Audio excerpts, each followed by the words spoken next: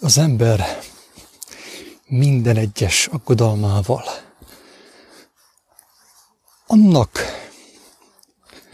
a hitének ad hangot, hogy Isten nem létezik. Hogy a gondviselő, teremtő Isten nem létezik.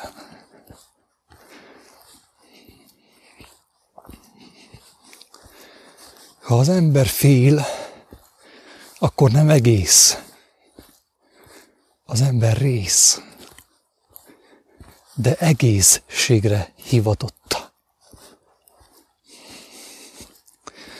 Azt mondja Jézus, hogy az üdvösség, avagy a teljesség, a tökéletesség. Embernek lehetetlen, Istennek viszont minden lehetséges. Az ember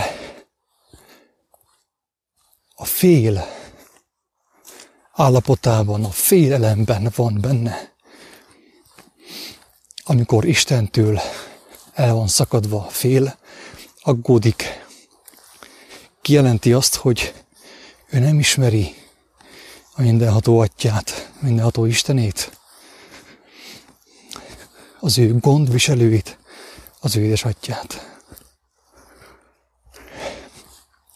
Az ember nem azzal mondja, hogy fél, mert a büszkesége nem engedi, hogy kijelentse magáról, hogy ő nem egész, hanem fél. Hanem úgy mondja az ember, hogy ő fél, hogy ő nem egész, hogy aggódik, nyugtalan. A nyugtalansága jelzi azt, hogy ő távolodik az élet útjáról, az ő gondviselő édesatyjától, aki folyton beszélne hozzá, aki nem tud nem beszélni hozzá.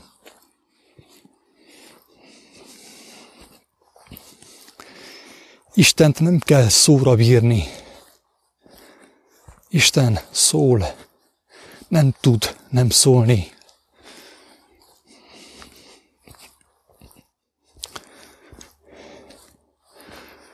A kérdés az, hogy az ember munkára tudja bírni az ő füleit a hallásra, az ő szemeit a látásra, a tökéletesség látására, Isten szava hallására. Istent nem kell szóra bírni, ő nem tud nem szólni, ő folyton szól, folyton beszél. Aki nem hallja Istent, nem azt jelenti, hogy Isten az emberhez nem beszél, hanem azt jelenti, hogy el van romolva az ő hallása, az ő látása. Vagy meg van élénkülve az ő hallása, és meg van élénkülve az ő látása, de nem a lényeges, hanem a lényegtelen dolgokra, nem az örökkévaló, hanem a hiába való dolgokra. A hiába valóság látása, a hiába valóság hallása rontja meg az ember lényegi látását, lényegi hallását, avagy az ő teremtő Istenének, a gondviselőinek a hallását és látását. És aggódni kezd közvetett módon az aggodalmán keresztül, kifejezése juttatja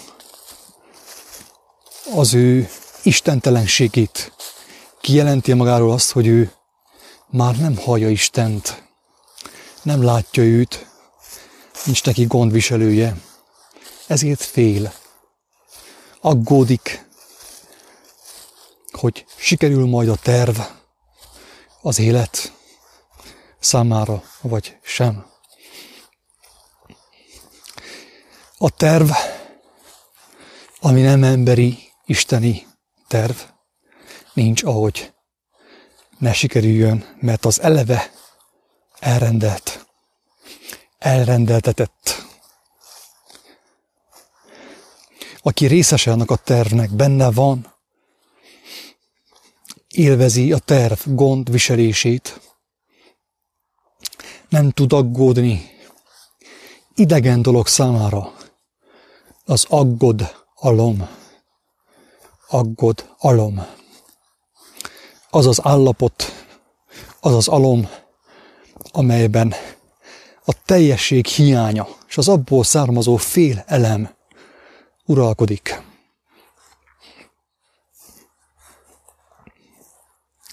Isten szeret ő, Isten.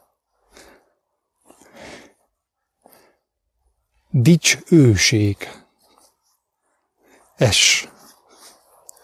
Isten dicső. Nem dicsén, nem dicsénséges, dicsőséges, ami azt jelenti, hogy az ő ősége, az ő tökéletes ősége maga fele vonz engemet. Teljességre hív engemet, kivesz engemet az aggodalomból, és betesz engemet, áthelyez a nyugalomba. Az alom, ugye ez az otthon, az áldnak a otthona, a kis meleg otthona az alom. A mindenható Isten, a gond visel ő, kiemeli az embert az aggódás almából,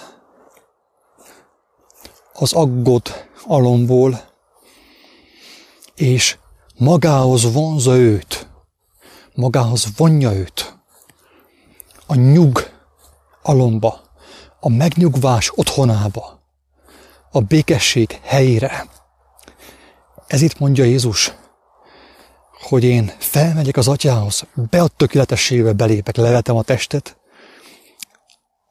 a dicső testemmel, ugye, megdicsőülök, ővel együtt vagyok, egy vagyok, és mindeneket magamhoz vonzok, mindeneket magamhoz vonzok. Az aggódó alomból, az aggódás almából,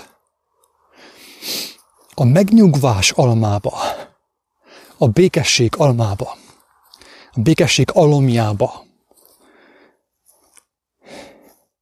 És